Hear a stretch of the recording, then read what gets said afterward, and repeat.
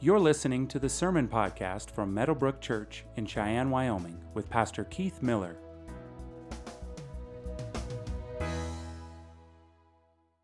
All right, if you could stand to honor the reading of God's Word. We do this, I say this every week, I just feel like it's important to state this, that the Word of God is authoritative. We believe that. We believe that when you read the words on the pages of Holy Scripture, that you hear the same voice that spoke the galaxies into existence, and that I have nothing better to say than what's inside this book. Anything outside this book, that's why we have you sit when I'm preaching. So we are now past the Beatitudes, and we are now looking at Matthew chapter 5, beginning with verse 13. This is the word of the Lord. You are the salt of the earth, but if salt has lost its taste, how shall its saltiness be restored? It is no longer good for anything except to be thrown out and trampled under the people's feet. You are the light of the world. A city on a hill cannot be hidden, nor do people light a lamp and put it under a basket, but on a stand, and it gives light to all in the house. In the same way, let your light shine before others, so that they may see your good works and give glory to your Father who is in heaven. You may be seated. So, our world, within our world, and I'm sure you feel this, there's this tension. There's this tension between the things that are worth being optimistic about, and then there's this tension with things being worth being pessimistic about. Like I said at the beginning of the sermon series, that I was really pessimistic about just whether or not there's any recovery for our country and just everything that we've seen happen politically. I tend to be pessimistic to that, regarding that. It almost feels like, in light of the optimism and pessimism in our world, that if you're just looking for a reason to live, it just feels like we were suffering as a culture from spiritual and emotional whiplash, being tugged from back and forth. Well, can I be hopeful about this? I'm pessimistic about that. I don't have a whole lot of hope concerning what's happening in the world. Our world, and not just America, but just our world in general, the effort of governments, the effort of organizations is really just to find some way that people could experience happiness and joy, right? Like every century, every time period, every point in human history, there's been this striving for that. One of my favorite quotes from Blaise Pascal, a theologian and a philosopher, and I believe a mathematician, said, "All men seek happiness, even those who hang themselves." Right? So we were striving for happiness, and there are these two ages, and my generation kind of experienced the first, and now we're kind of in the next. And those two ages, those two periods of time, and I won't go into all the details. Actually, I have more details in my manuscript. But those two periods of time are modernity and post-modernity. Have you ever heard of that? Just curious. Who've heard of modernity and okay. So read the manuscript. I kind of unpacked that a little bit. But modernity, that time frame spanned from the 14th century all the way through, some have said the 60s, some said in the 1960s, some said it lasted all the way through the late 80s. You had, in that time period, you had the Renaissance, the Enlightenment, industrialization of the world. What marked that time frame is you can measure truth through science, your rationale, your brain. The form of media, the invention of this form of media that revolutionized the world, that can be marked at the beginning of modernity, was the invention of a certain printing press. Anybody want to take a stab at it? Yeah. The printing press, right? The Gutenberg printing press. It changed the world. And then there are some who will say, well, what marked post-modernity is another form of media that revolutionized the world. Anybody? Yeah, the internet, exactly. The World Wide Web totally transformed the world. And the desire with the printing press and the desire of the internet, the desire throughout modernity and the desire within post-modernity, which I believe we find ourselves in still today, is happiness and human flourishing. The post-modernity basically says, well, you can't just measure truth cognitively, you've got to be able to experience it. And with all the changes and with all the advancements in human civilization, in medicine and technology, and just the list goes on, we're still not happy. We're still lost. In fact, when we look at our world looks worse off today than ever, with all the stuff, right? I mean, less happy. In fact, I found a statistic that was done, or a study that was done in sometime in 2020, and it said the rate of deaths by suicide in America has risen by 30% in 2020. And 62% of Americans are currently dissatisfied with life, with all the stuff that we have, all the advancements. The world is at our fingertips, right? Like, the world is much smaller than it's ever been. You can find out anything. Just take out your phone and Google it, right? You can find the answer to just about anything. And yet we're still not happier as a result. Another study, a survey that was done by the Survey Center of American Life, said of those surveyed, 53% of Americans indicated that they were very to somewhat pessimistic about life, about the future. And 47% remained optimistic. So almost split down the middle. That's why I say it feels like we're suffering, our culture is suffering from emotional and spiritual whiplash, from the things that we should be pessimistic about or are pessimistic about, and the things that we should be optimistic about or are optimistic about. And here's the thing about the Sermon on the Mount and who Jesus is. Jesus is above all that. Like, he speaks into that and he stands above it. The pessimist looks at what's real and says, well, I give up. And then the optimist looks at what's possible or what's ideal and says, well, it's still worth hoping in something better. And Jesus blows all that up. Jesus is real, and he's the ideal wrapped up in one person. 100% God, 100% man, and live the life we can never live. Tim Keller said this of biblical Christianity. He said, biblical Christianity looks to Jesus as both the ideal and the real. And this is what he said. He said, I don't think the words will be on the screen. He said, biblical Christianity is neither shallow optimism or dark pessimism, and here's the reason why. Jesus Christ isn't an ideal or a real. He is the ideal who has become real. He has blasted a hole between the ideal and the real. He has blasted a hole through the wall that's kept ideal and the real apart. If we want to see what human flourishing can look like, if we want to know what human flourishing can be, we got to look to Jesus. And that's not just, some churchy answer. That's the reality. And what human history teaches us is that our world is not getting better. In fact, it seems like it's decaying spiritually. And this is what brings us to this passage. That's what I love about this. The Beatitudes are, this is what it looks like to be a Christian. This is a Christian. This is what he or she looks like. We spent, 10 weeks working through the Beatitudes. And then this is these verses in verses 13 through 16 is the application. So what?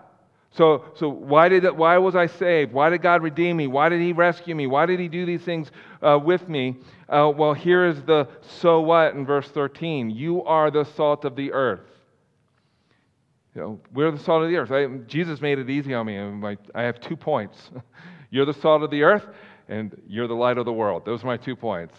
Right? And so he said, I saved you, I redeemed you for the purpose of sending you back into the world, back into the decay, back into the darkness. I'm sending you back in there as salt and light. And here's the interesting thing about these verses. In verse 13, Jesus says, you are the salt of the earth. He's not saying that this is the ideal.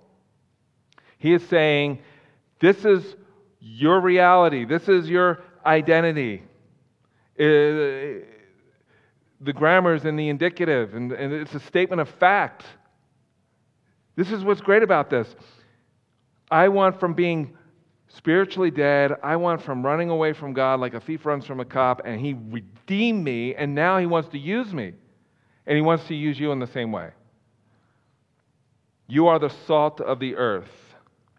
And just to wrap our minds around this, because I don't think we have a full appreciation of salt, really, like they did in first century Palestine. Salt was super important. Like it was, they would pay Roman soldiers with salt. They would say, okay, so they didn't do it all the time, but sometimes they would pay the Roman soldiers with salt. Why? Because there were certain properties about salt in first century Palestine that were super important. I guess some of the things that it did is it served as it purified things in that it kept meat and other things from decaying. So it served as a preservative. It added flavor. We still do that today. Add salt to your burger or whatever. Like it adds flavor. I had a friend who, and this is not a slam on anybody that smokes. He's a food scientist, and we went to a restaurant once, and he said he just knows food. He knows everything there is to know about food, and we were eating this meal. He said, "You want to know why this is so salty?" He said, "Because the cook smokes. His sense of taste has been deadened. So you can actually tell, like, when something's really salty, it's most likely because the cook smokes. And so his taste buds have been deadened. Salt in first century Palestine and today adds flavor. Sometimes you can add a little too much salt to something, which could ruin the flavor. Also, salt was used for medicinal purposes. It served as an anti-inflammatory. It had antibacterial properties. It was used to help with respiratory conditions such as asthma, bronchitis, cold, and flu. You can go to the supermarket, you can go to the grocery store and buy a certain spray. Anybody know what that spray is called? Saline spray. Because it's got medicinal purposes. Salt also makes the person who's using it what? Thirsty. That's why when you go to a restaurant, you'll find chips sometimes at certain restaurants. Why do they put chips on the table? Because they want you to buy their drinks. Or if you go to a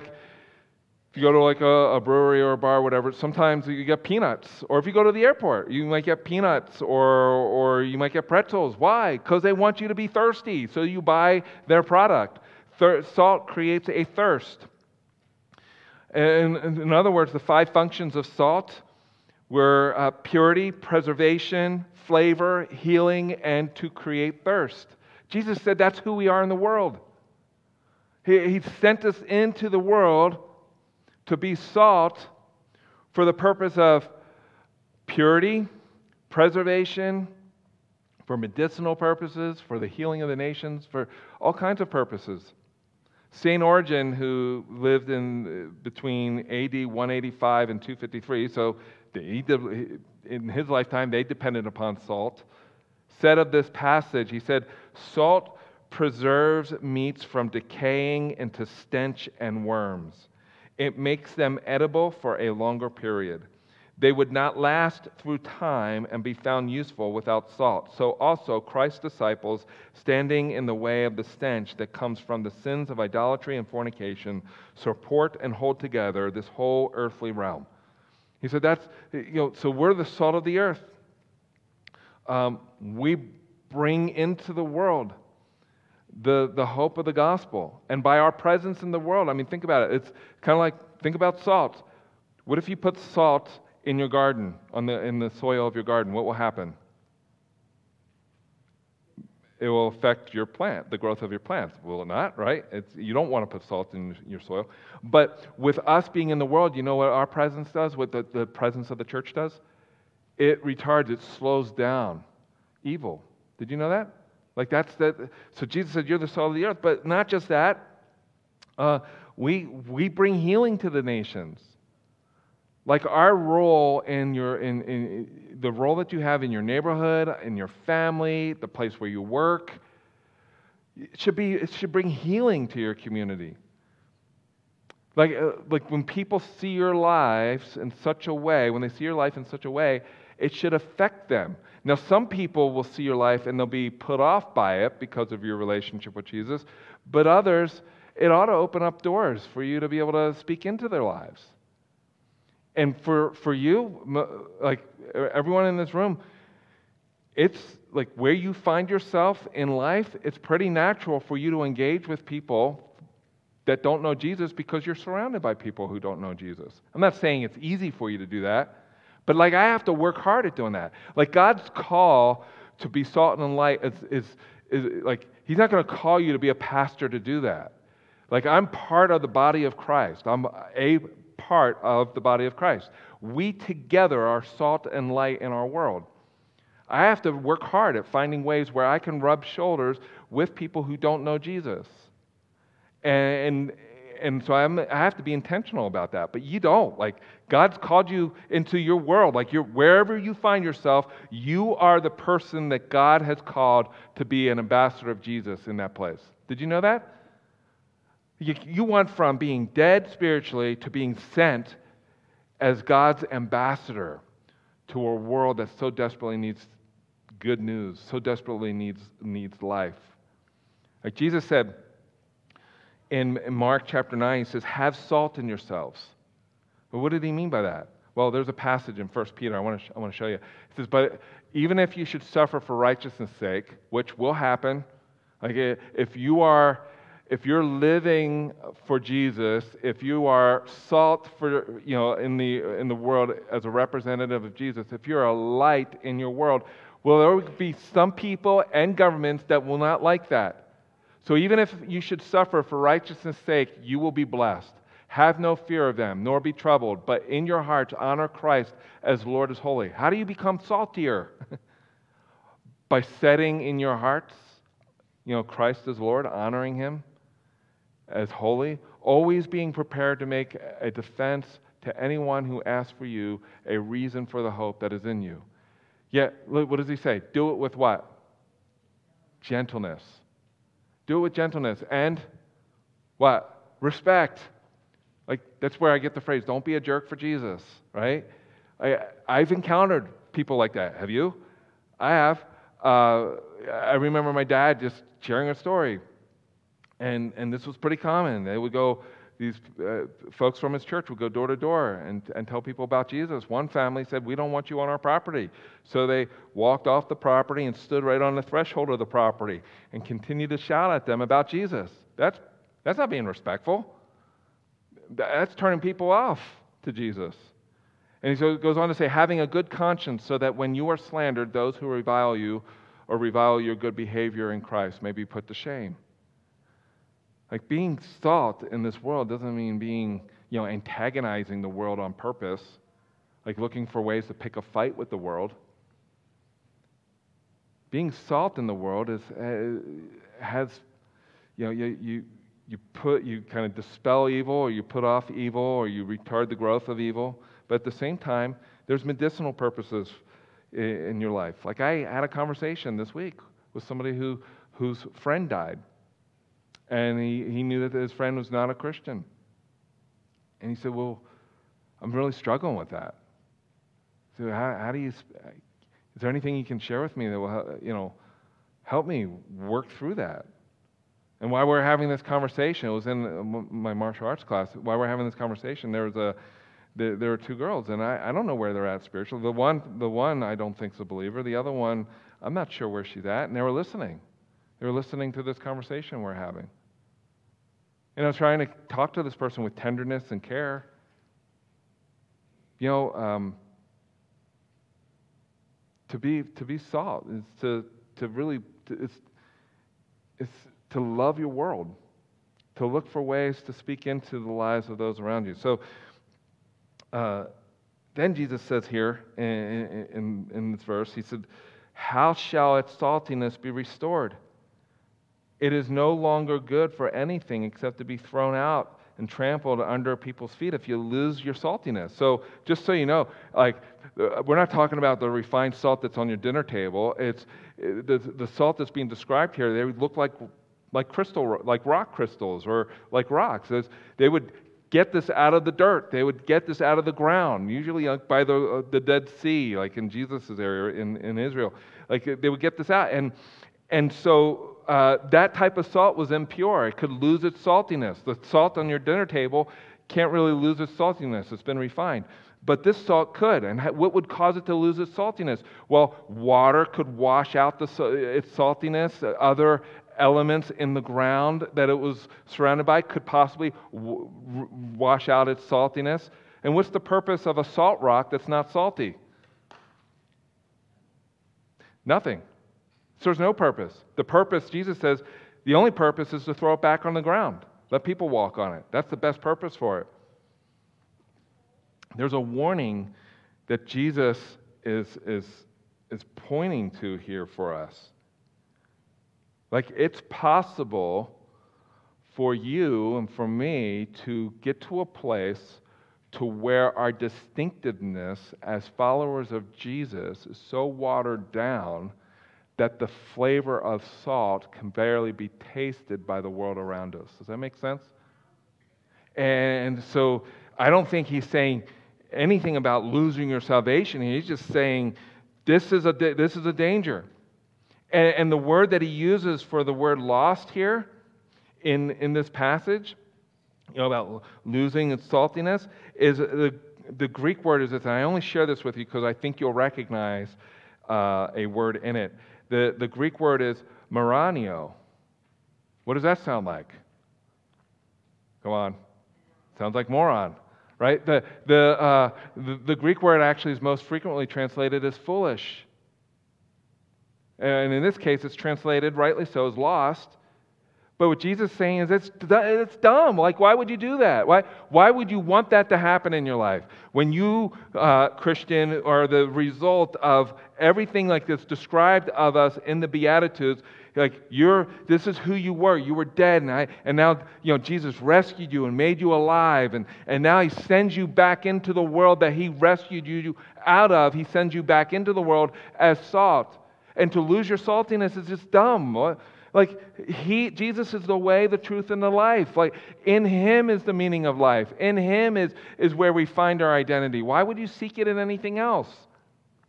And so He's warning us here, be careful that doesn't happen to you. But He goes on to say that we're also not just salt of the earth, but we're light of the world. We're the light of the world. I love this. It's the same thing. He's stating something that we are. As a result of Him saving you, and as a result of Him saving me, we are, as followers of Jesus, light of the world. That's who we are. And I was thinking, okay, so there's 5 purposes for salt in the middle, the ancient East. But what are the purposes of light? What does light do? And I was just thinking about the Old Testament and the New Testament, and what do we learn about light as a metaphor? Well, what we learn is that light dispels evil. And that's very practical. Anybody have a porch light? Anybody have motion sensor lights? I have them all around the house. When you walk around, the lights go on. Some of you probably have a camera, right? Well, why do you do those things? Because you're dispelling light on those who might have ill intentions concerning your property, right? So the light comes, and what do? They ought to just leave, right? So light dispels evil, but it also illuminates the truth. It adds knowledge. It's another metaphor for light. It brings revelation. It exposes things in a good way and in a bad way. And then it also fills one with hope. So as light, that's our purpose in the world too. There's a guy by the name of William Wilberforce who lived in the 1800s, and I believe 1700s, 1800s, I forget the exact date. Anyway, he was mentored by a guy by the name of John Newton, and John Newton is the guy who wrote Amazing Grace.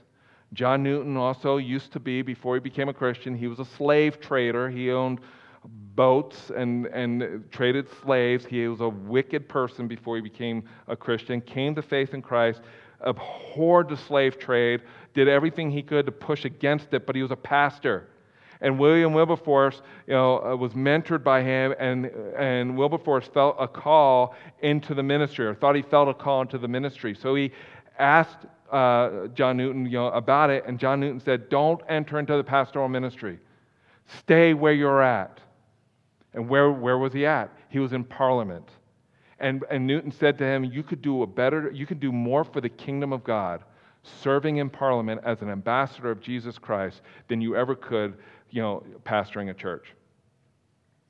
And you know what Wilberforce did? He stayed in Parliament. And for I don't know how many years, I think it was like over 30 years, he pushed against the slave trade until finally they outlawed it.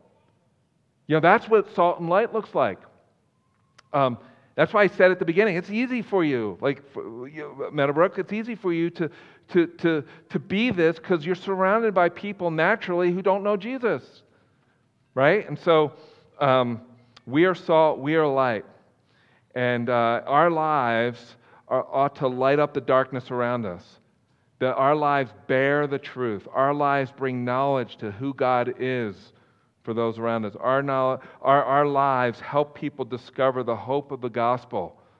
And it's not just by them watching you. We've got to tell them about Jesus too. But just like the picture that I think of when it comes to our lives is that this change that's happened in your life, the same power that raised Jesus from the grave is the same power that's transforming your life. Your transformed life validates if you're sharing the gospel, validates the information that's coming out of your mouth about Jesus. That's what it ought to, right? So our lives and what we say go hand in hand.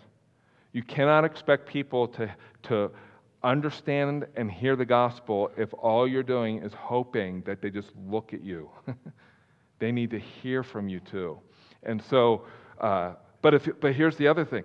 If your life doesn't jive with what you say about Jesus, you should just keep your mouth shut. Right? Because when people see our lives, that they validate what we're saying, they'll listen to you more. That's part of the saltiness aspect of it, is if our lives jive with what we're saying about Jesus, our lives are salty. People can taste the flavor of Jesus in our lives, and they could see the light of Jesus in our lives. Like Jesus said this in John chapter 8. He said, let's read this together, ready? "I am the light of the world. Whoever follows me will not walk in darkness, but will have the light of life." This is the crazy thing about this. Jesus said, "I am the light of the world." And now, in this passage in Matthew, Jesus is saying, we are the light of the world now. He's given that mantle to us to bear. That we are His light before a world that doesn't know Him. There's a passage in Colossians, one of my favorite passages in the Bible. Let's read this together. Ready? "He has delivered us from the domain of darkness and transferred us to the kingdom of His beloved Son, in whom we have redemption, the forgiveness of sins." We went from darkness into light. And then in 1 Peter, let's read this. "But you are a chosen race, a royal priesthood, a holy nation, a people for His own possession, that you may proclaim the excellencies of Him who called you out of darkness into His marvelous light." And now we bear His light. We represent Him. Here, I know this sounds simple, but this is profound.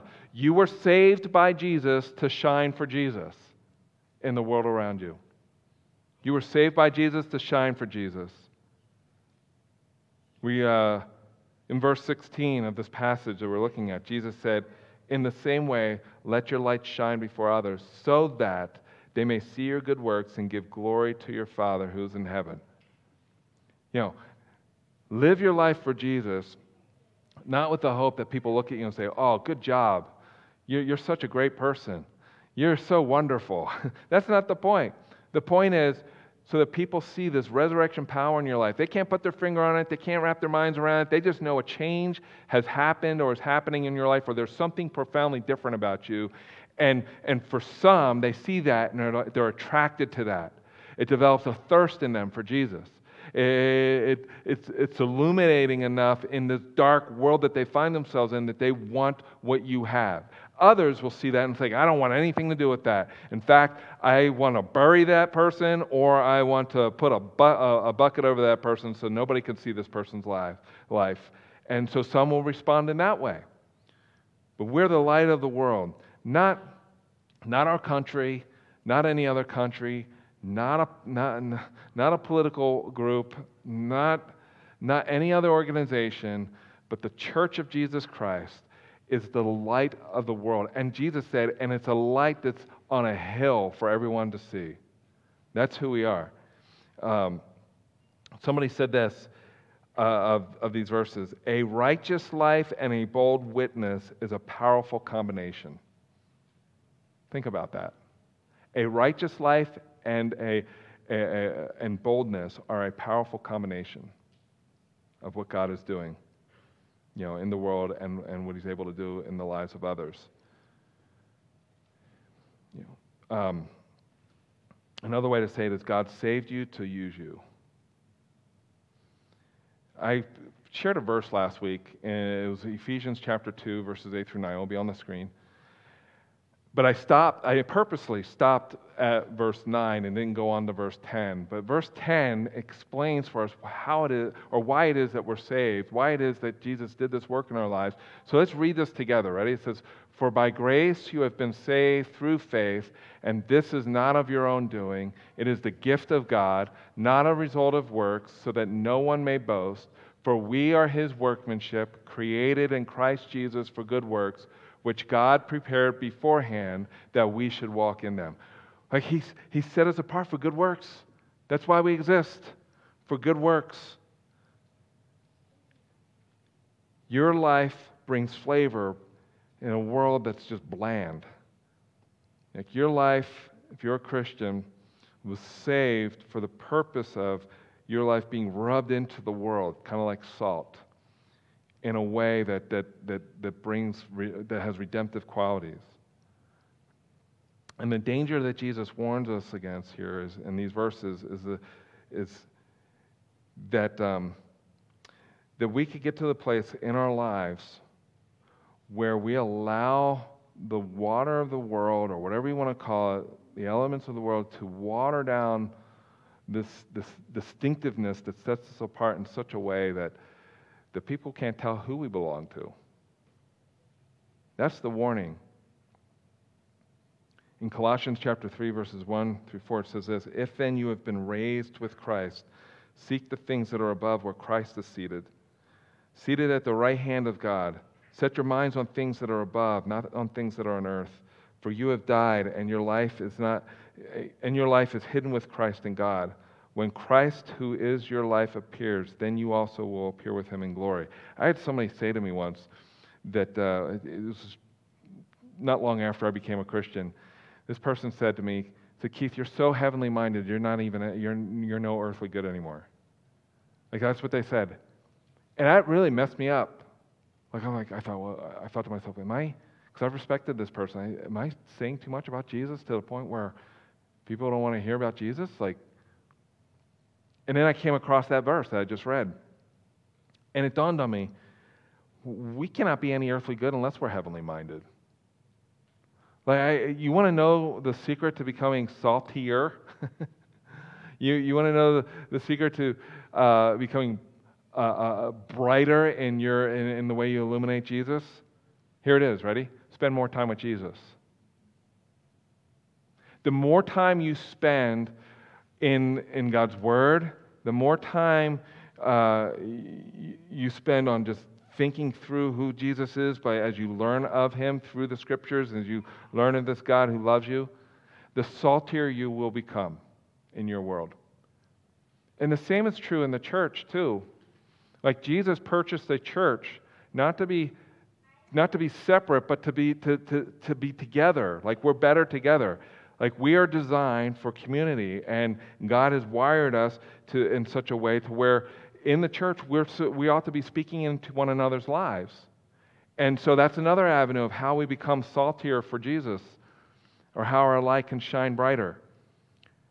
Like that, it's no secret. The Bible's pretty clear about it. But that's how you become saltier. That's how you retain your saltiness, and that's how you shine for Jesus by the time that you spend in His Word and allow other people to speak into your life. But as a Christian, you were not saved. You were not redeemed, so you can warm a seat on Sunday either. We were saved and we were redeemed to be in the world, to represent Jesus in the world. We do that better when people are speaking, when God's people have the opportunity and the right to speak into our lives as we're learning of Him, as our eyes are focused on His Word. Moses, and I'm drawing this to a close, and I'll have four challenges for you to go home with. But Moses, when he interacted with God, when he interacted with God on the mountain, it was just him and God. He came down from the mountain. You know what was different about him? His face glowed. His face glowed. In fact, he put a veil around his face just not to wig out everybody that was waiting for him at the base of the mountain. And I was thinking about this in terms of being salt and light. The way that you maintain your distinctiveness as a Christian is to spend time in the presence of Jesus so that you glow for Him. And the less time you spend with Him, and the less time you spend with His people, the less you will glow for Him. The less distinct your saltiness will be as salt in the world. There's a passage I was thinking about, because like I said this in the first service, and every once in a while I'll say something really strong, and actually I really do mean what I said in the first service, and I mean what I'm about to say now, and that is, if you are not regularly engaged with the people of God, with the people who Jesus redeemed, Christians, if you're not regularly engaged with a community that's speaking in your life, you will not be able to maintain your saltiness. You will lose your distinctiveness. And the same is true as if you're not, reading the Scriptures and allowing the Scriptures to saturate your heart. You will lose your distinctiveness. I'm not saying you'll lose your salvation. I'm just saying you'll lose your distinctiveness. The flavor will not be as distinct in the world around you. Some might ask, well, show me a chapter and verse. Well, there's a passage in Hebrews chapter 10, I was thinking about this, that speaks into this. It says this in verse 19, and the words are not on the screen, so if you're looking in your Bible or you're taking notes, you can write this down. It's Hebrews chapter 10, verses 19 through 25. This is what I'm going to read for you. It says, "Therefore, brothers, since we have confidence to enter the holy places by the blood of Jesus, by the new and living way that He opened for us through the curtain, that is, through His flesh, and since we have a great priest over the house of God, let us draw near with a true heart in full assurance of faith, with our hearts sprinkled clean from an evil conscience and our bodies washed with pure water." And this is what he says in verse 23. "Let us hold fast the confession of our hope without wavering." What is the confession of our hope? The gospel of Jesus Christ, the Scriptures, everything that we read in the Scriptures. "For He who promised is faithful." And it goes on to say, verse 24, "And let us consider how to stir up one another to love and good works." That's the part where we learn that we need each other. We need each other. And in verse 25, "Not neglecting to meet together as is the habit of some, but encouraging one another, and all the more as you see the day drawing near." Like, if we have the physical ability to gather together, we should. If we have the physical ability to gather together, then we should do that, and there is no replacement for that, even with all of our technology. Like, the live stream is great. It's a great tool. If you can't be here, or our webpage is a great tool. If you can't be here to listen to the sermon, read the sermon, or participate in the worship service during the live stream. But that's not a replacement for gathering together as the people of God. And so that's where I get that from. And I just want to leave you with four challenges. And this is how I'm going to end my message. 4 steps I want to encourage you to take. Now, maybe you're already doing some of this, and maybe you're doing all of it. But here are my 4 challenges. One, if Meadowbrook is your church home, make your regular Sunday morning gathering a priority. Make it a priority. Like I know we're on the Front Range, and camping and hunting is so fun and all that stuff, and it's great. When I go on vacation with my family, I usually don't find a church to worship in. I mean, I'm just showing my cards here. I'm just being transparent. When I'm on vacation, if it's on a Sunday, we'll open up the scriptures together. I'll read the scriptures. We'll pray together, and then we'll continue our vacation. But we don't search for a church to go to. That's just for our family. But my family needs to be gathered regularly with our brothers and sisters in Christ who are at Meadowbrook. And so, if Meadowbrook is your church home, my encouragement to you, if it's not a priority to gather regularly on Sunday, I would just encourage you to hunt, camp, whatever, but don't make that the priority over gathering. So that's one. Two, if you do not spend time regularly in your Bible, regular time in your Bible, here's a simple encouragement for you. This is a simple challenge. All of you can do this, even if you're already reading the Bible. Pick one of the 4 Gospels, Matthew, Mark, Luke, or John. Pick one of them and read a chapter out of one of those Gospels a day. Just one chapter a day. And just pray, God, just show me who you are through your word. Just do that. I promise you, God will show you things in your life and in the scriptures that by the end of it, you will not regret the time that you spent in any one of those 4 Gospels. So that would be my second challenge, especially if you're not regularly reading the Bible. Just do that. Just do that. And then I would love to hear your story afterwards of how that affected you. And then third challenge, if you rarely interact with people who do not know Jesus, here's a start for you. Because I think we need to be intentional about that. Find somebody who does that you're not sure. I mean, you're either not sure they're a Christian or you know that they're not a Christian. You don't need on the first day to tell them about Jesus, but look for a way to build a bridge into their life. Don't go to your neighbor, knock on the door, and say, "Hey, I want to tell you 4 ways why you need Jesus." Right? That's probably not going to work really well. But it's going to snow soon. It's hard to. In a couple months, we're going to be probably dealing with snow. Shovel their driveway if you're able to. Bring in their trash can, from the curb if you find it over. Look for ways to engage your neighbors in a friendly, loving way. Use that as a starter.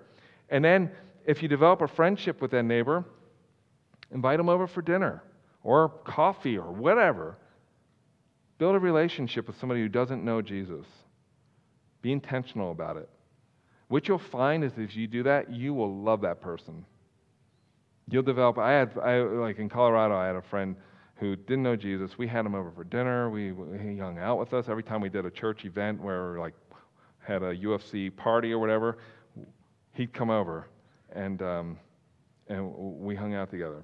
So that would be my third challenge. Fourth challenge: pray for an opportunity to share the gospel with somebody. You don't need an evangelism class to share the gospel. You could just tell somebody about Jesus and how he has affected your life. You don't need some crazy radical story about how Jesus changed your life either. You could have been a Christian all your life. Every single one of you has a story to share about how Jesus has changed you and is changing you. You know something about Jesus that you can share with somebody who doesn't know Jesus. So here's my encouragement to you. You don't need to find this person in the next day or two or next week or weeks to come.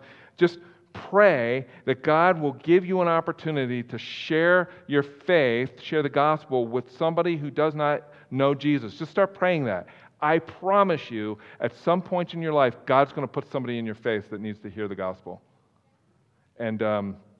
And you will discover it is one of the most rewarding experiences, one of the most meaningful experiences to have when you're able to sit with somebody who you care about and tell them about Jesus. And they might reject the gospel. But I guarantee you that if you're praying about that opportunity and you get an opportunity to talk to somebody, it will be meaningful to that person. So those are my 4 challenges. Let's pray. Father, thank you so much for this day. Thank you for your grace in our lives. Thank you for what you're doing in and through Meadowbrook. And God, I just ask that you would God, that you will just embolden us, that you will encourage us to be the salt, to be the light that you have called us to be, that we are in this world. And God, I pray for opportunities for each and every person in this room and those watching the live stream to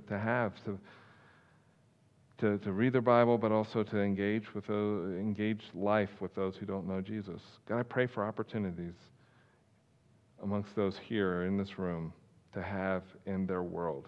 And for anyone who doesn't yet know your Son, Jesus, God, I just pray that they would hear these words, that salvation is found in no one else but the name of Jesus, that all who confess Jesus is Lord and believe that you, O God, raised him from the grave will be saved. God, I just pray that they would hear that. And for the rest of us, God, I thank you for the work that you're doing in our lives. It's in Jesus' name we pray. Amen. Thank you for listening to the Meadowbrook Church podcast. For more information about our church, visit meadowbrook.org.